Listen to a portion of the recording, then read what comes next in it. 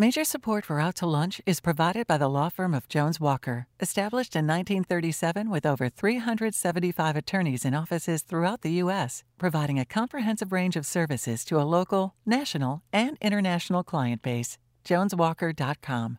And by Shorten Associates, legal recruiters in Louisiana and Texas. And by Wyndham Garden Lafayette.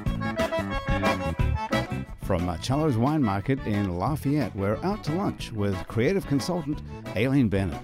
It's business, Acadiana style. Hi, I'm Aileen Bennett. Welcome to Out to Lunch. As you may know, I do a number of other things professionally aside from hosting this radio show and podcast. I'm a business consultant, a brand designer, an illustrator, and I contribute to a newspaper column in The Advocate. It's a weekly column called BU, in which I interview Acadiana residents about their lives. All of these various strands of my professional life have remained pretty much unrelated and distinct from each other until right now. Due to a set of unconnected circumstances, I'm now sitting across the lunch table on my radio show and podcast from my boss at The Advocate. Kristen Askelson is the managing editor of the Acadiana Advocate. Kristen oversees the newspaper's daily operations in Acadiana. Kristen, welcome to Out to Lunch. Thank you, Aileen. When a newspaper was a physical object you picked up in the front yard every morning, we called everything in print that wasn't paid advertising news. Even news of dubious importance, like the contents of People magazine, was still regarded technically as news. Then, along came the internet. Today, there are multiple avenues for getting the written word out into the world. There are online newspapers and magazines, websites, blogs, and social media. There's such a wealth of written material that we had to invent a new category to describe it. That category we now call content. You no longer need a publisher to get your content read. Anyone can publish anything they want. And, as you know, they do. The problem we have now among the millions of pieces of content that are published every day is how do you get someone to find your contribution to world thought? Content management has become a specialized brand of marketing and publicity. Here in Acadiana, one of its leading practitioners is Rodney Hess, Vice President of Rally Marketing in Lafayette. Rodney, welcome to Out to Lunch. Thank you for having me. Kristen, we all know about the enormous economic challenges that newspapers are facing. With access to information that's posted online almost the minute it happens, it's become more difficult to convince people that reading the news the next day in print has any value. The fact is, a good journalist can frame an issue, give it context, and deliver information in a way that you simply can't get on social media. Newspapers cost money. Reading social media and pretty much everything else online is free. To bring together both of these worlds, newspapers have begun charging people to read their content online. The most up-to-date information I can find from the New York Times says that nearly 4 million of their subscribers, 3 million of them are paying to get content. The process of charging online readers to get access to the news is described as putting the news behind a paywall. So let's start there. What have conversations been like at The Advocate about erecting a paywall? So conversations about the air quote paywall typically go something like this. Why do we have to put our content behind a paywall? Don't call it a paywall. It is a meter, and it is based on how often and how deeply people consume our content. Okay, I'm not going to call it a paywall, but why do we have to charge for it? Well, we have to charge for it because unlike the guy who is sitting in his basement publishing whatever he wants, wherever he wants, we look for people who are educated, and we make sure that they have specific training, and we invest in all sorts of equipment, and we hire attorneys to make sure that our public records requests yield something valuable, and all of that costs money, and we think it has value, and we think it's an important part of our community and of our democracy, and we do not think that $5 or $10 a month is too much to ask for it. I think people see advertising and think that pays for everything. So right. Do you have people paying for online for The Advocate right now? We do. We have, I want to say, and I don't have the exact numbers in front of me, but we looked at it. We launched our metered content pay model about 3 weeks ago, and I think we have about 800 online-only subscribers. Now, that's different from our thousands of print subscribers for whom they get online content already. If they subscribe to the print edition, online content's included. Yeah. Rodney, there used to be this line between news and advertising. If you had a business and you wanted to get the word out, you had two choices. If you paid to get your message out in a newspaper, on TV or radio, you were an advertiser. If you were lucky enough to get a journalist to cover you as part of the news, that was called free publicity. Today there's that middle ground called paid content. Paid content sounds like a term that's designed to hide the truth of what it really is.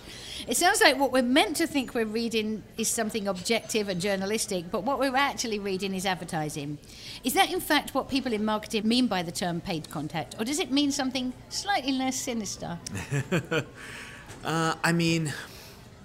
Marketing now, let's be honest, prior to the online world becoming as ubiquitous as it is, only certain people were allowed to really get their message out on TV and radio, and that were the brands that had money. The internet really made that a lot more accessible to the small guys, which is a great thing. But what also happened is that it just meant that the internet was also inundated with poor quality content. We've all been on websites where when you scroll down to the end of the article, there are suggestions for other articles, which are all spammy and all terrible content.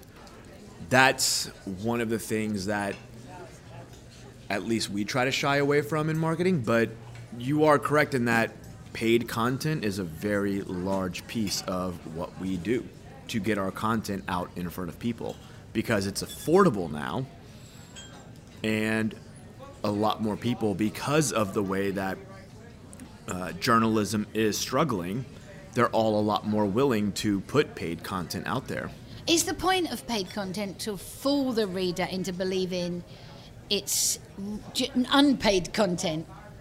So I am very much in favor of labeling any type of paid content as paid content for a few reasons. One, it's dishonest if you don't, which I feel a lot of people approach marketing or have the sense that marketing is dishonest in nature. To me, I want to connect to people who honestly want to connect with whatever brand I'm pushing. Is it meant to read like a story, and so we are convinced it wasn't really paid for? There have been instances recently, which I completely agree with, where an influencer has promoted a product or some specific content where they did not label it as such. However, the FCC is not going after the influencers. The FCC is going after the brands who paid for it. So I think there is some truth to that question. But if you're operating from a position of honesty, then it's something that you're aware of and cognizant of, and have those safeguards in place to ensure that people know what they're reading or seeing is a paid advertisement. A lot of people ask me as a journalist what I think about paid content and assume that I have a problem with it, but I don't.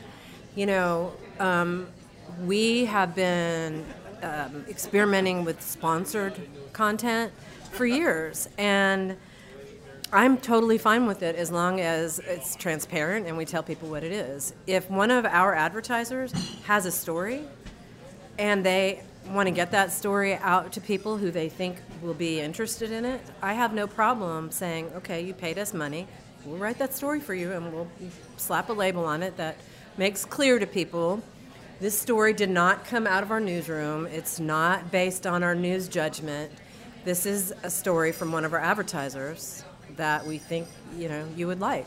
So you have both. You have one foot in both worlds. You have like a real paper that actually, gets printed. And then you have this online thing.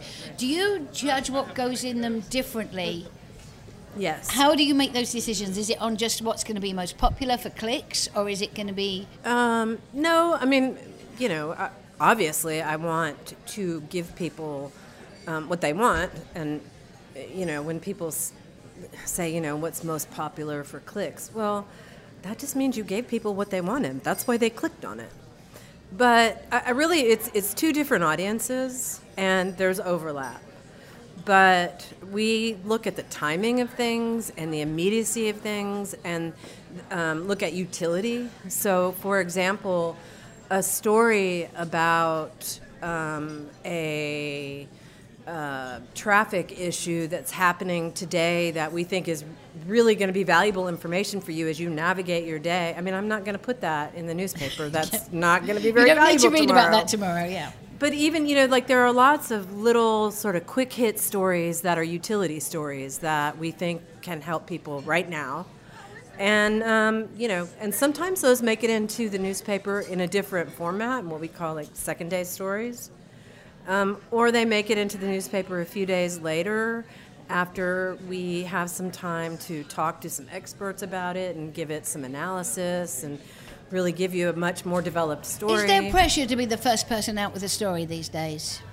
Is it about timing? It's about It speed? is. I mean, there's always pressure, but I don't want to be the first person out with the wrong story. I want to go back to something that you said, which is the creation of stories. And I feel like a lot of businesses and a lot of marketers really miss that approach to things. Mm-hmm. If you can create a good story, then you're golden. I mean, right. In these times where you can create a good story online, you can have anything. Mm-hmm. And just not focusing on the self-promotion side of things. Focusing on what makes a good story is paramount. And I have been telling PR people that for 25 years. That has nothing to do with the internet or video or anything. Tell a good story that connects with the audience. It doesn't matter, what platform it's on. Rodney, can you define a good story? I know that's a big question. It is a big question, but to me, a story is something that you create that is personal, whether it be personal to a person or personal to a brand. But it's not just saying, we increased click-through rates at this much and we did this. It is this person came to us with these struggles and these pain points. And based on our understanding, here's what we created. And that's just from our marketing side of things. But creating a story is really remaining personal and trying to connect with as many people as possible in the information that you're giving them. People don't connect with stats. Whenever you can tell a story, it activates portions of your brain that aren't activated with just giving them numbers. You're listening to Out to Lunch. I'm Aileen Bennett. I'm talking with Kristen Askelson from The Advocate and Rodney Hess from Rally Marketing. We'll be right back after this very quick break. You're listening to Out to Lunch. I'm Aileen Bennett. I'm talking with Kristen Askelson, Managing Editor of the Acadian Advocate, and Rodney Hess, Vice President of Rally Marketing. Talking about personal stories, this is the part of the show that we call The Interview. It's got a very serious name. You both interview a lot of people, both for positions in your company and for your work. And lately there's been this interesting trend in job interviews. It consists on asking job applicants questions that test their ability to think through a problem. I have a list of 20 of these interview questions in front of me, and I'm going to ask... Rodney's rubbing his hands together with glee. I'm going to ask you each to pick a number between 1 and 20, and I'll ask you one of these questions, and let's see what happens. Who wants to go first? Rodney, pick a number between 1 and 20. Let's go with 8. You're a new addition to the crayon box. What color would you be and why? I would probably be some shade of a natural color because I either wear black, tan, or some kind of muted color. That would be my answer. I don't have a specific color. Why? Because I don't like to... I feel like I've got a pretty... I'm approaching this as a vain person who considers their style as something paramount to who they are. So... I want your question. We can happily switch. Christian, we're stalling. Pick a number between 1 and 20. 14. If you woke up and you had 2,000 unread emails and could only answer 300 of them, how would you choose which one to answer? Oh, sweet Jesus. That might be my favorite reply ever. I wouldn't choose very carefully. And I would inevitably miss something important because I would look at them and try to answer all of them and go through them in chronological order until I became completely overwhelmed and realized it was fruitless, and then I would just start deleting. So if we're in an interview situation and I've just answered like that, do you give me a job? Yes, because you're honest and transparent and I can relate to you. See, I would have loved that question. Everybody wants everybody else's It's question. so funny. Please answer the question. Oh, I would go by who I like the most and who pays me the most money. Which of those comes first?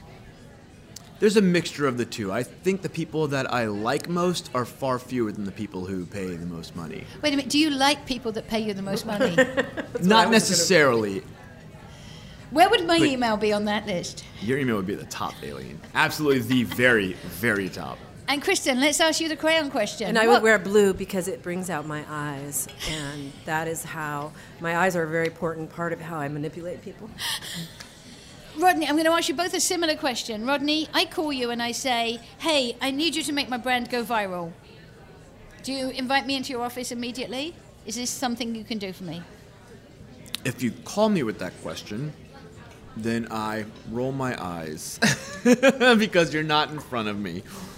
And I explain that creating something with the intention of going viral is almost always going to fail unless you have a ton of time, a ton of money, and a ton of resources to crank out enough content that something is going to become viral.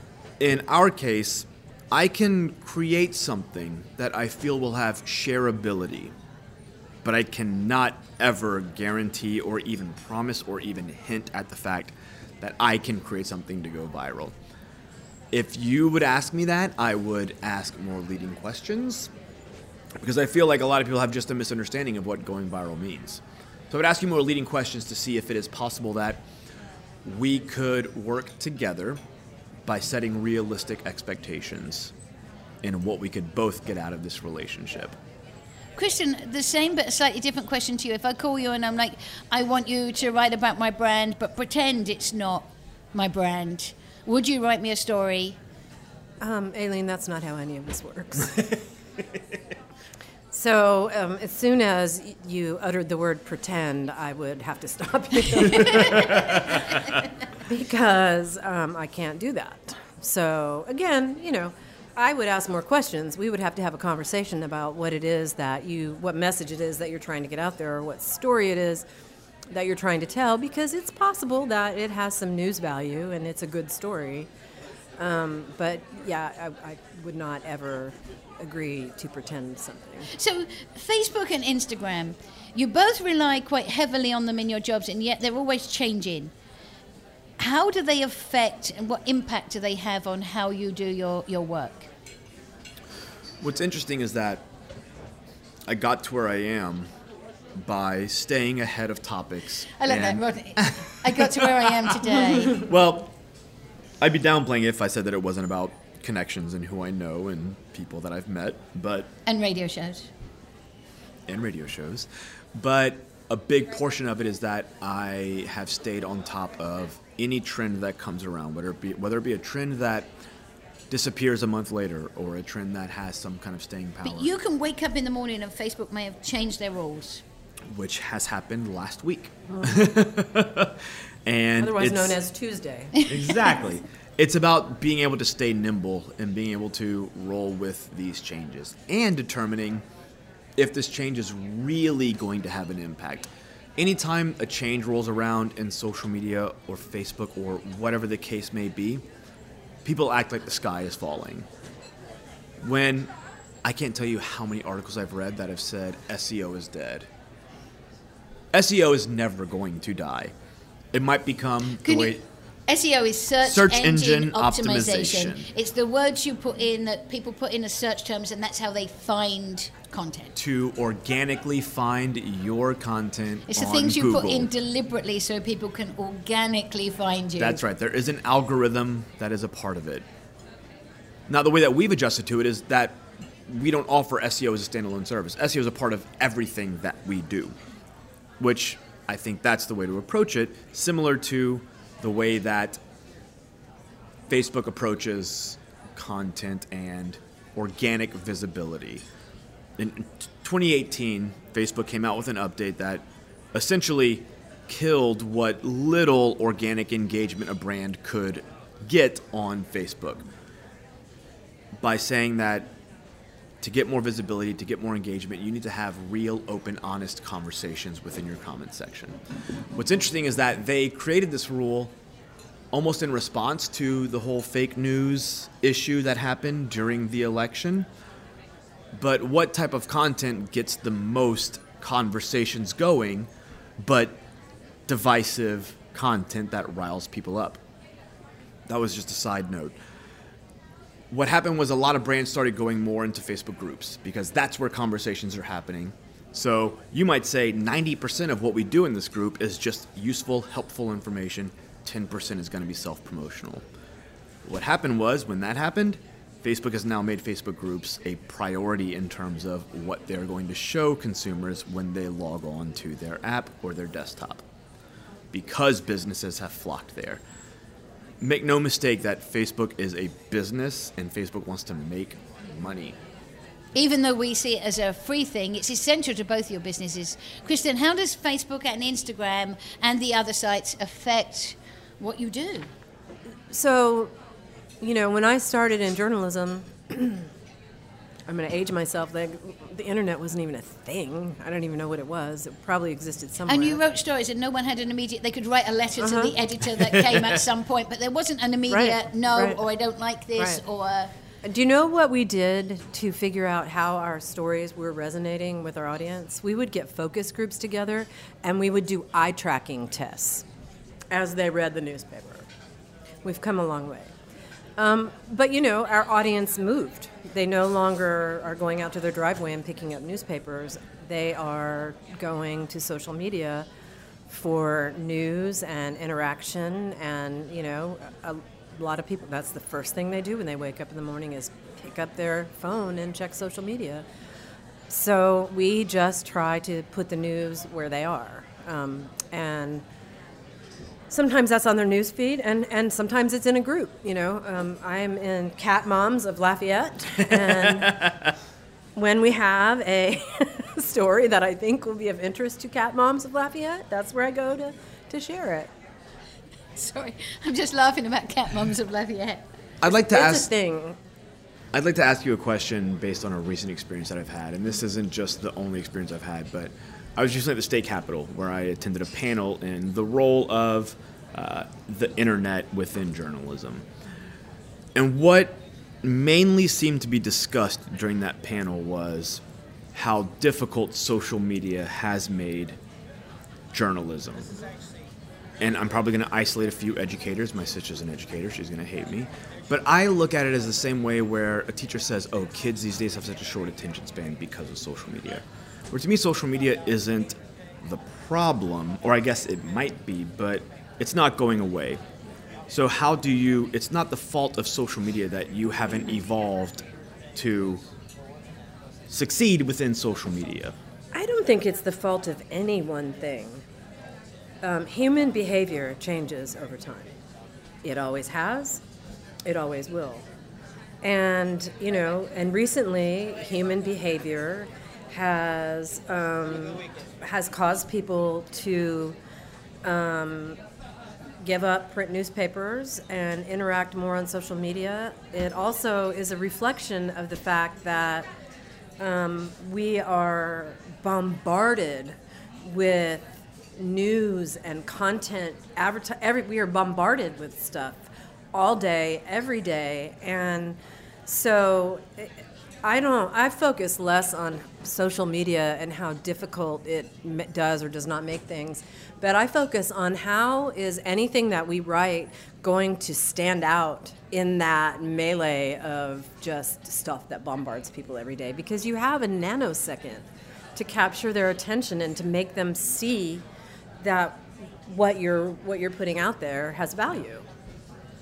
I guess that's what I find so interesting is that a lot of people think that people who browse online have such short attention spans nowadays. But I can tell you, my children will watch a 25-minute YouTube video if it catches Of their someone attention. taking Lego out of a box. Exactly. Or someone just playing a video game. Whereas when I was a kid, I wanted to be an archaeologist because I saw Jurassic Park. My kids want to be a YouTube star because they saw someone playing video games and making so much money. No matter what side of the political or lifestyle fence you're on, there's no question that we all seem to be paying more attention than ever to the news these days.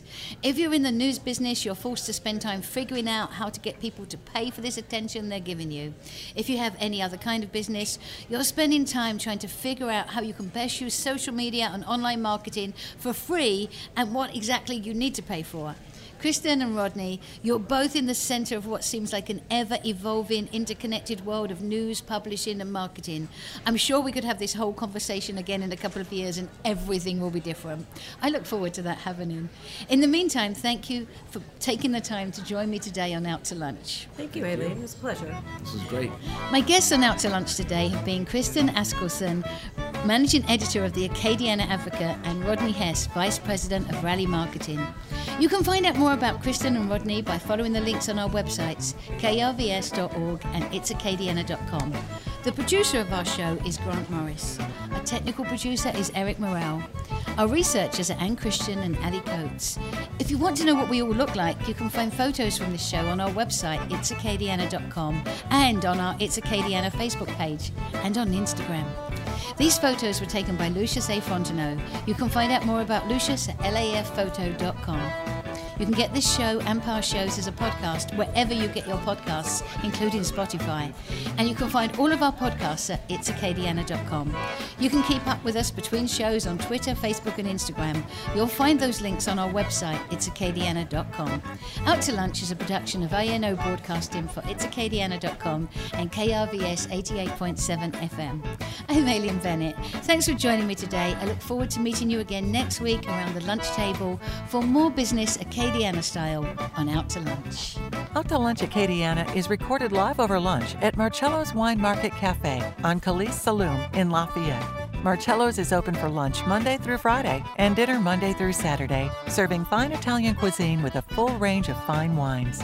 The Out to Lunch Acadiana theme music, Encore Monsieur Nice Guy, is written by Mitchell Foreman and performed by Mitchell Foreman and Andre Michaud. Out to Lunch Acadiana business consultants are Pete Prados from Innovate Acadiana and Destin Ortego from The Opportunity Machine. Major support for Out to Lunch is provided by the law firm of Jones Walker, established in 1937 with over 375 attorneys in offices throughout the U.S., providing a comprehensive range of services to a local, national, and international client base. JonesWalker.com. And by Shorten Associates, legal recruiters in Louisiana and Texas.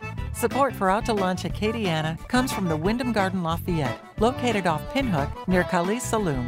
Wyndham Garden Lafayette is a pet and family-friendly hotel with reception space for large and intimate events, free parking, free Wi-Fi, and a free shuttle within 3 miles that includes the airport and downtown restaurants.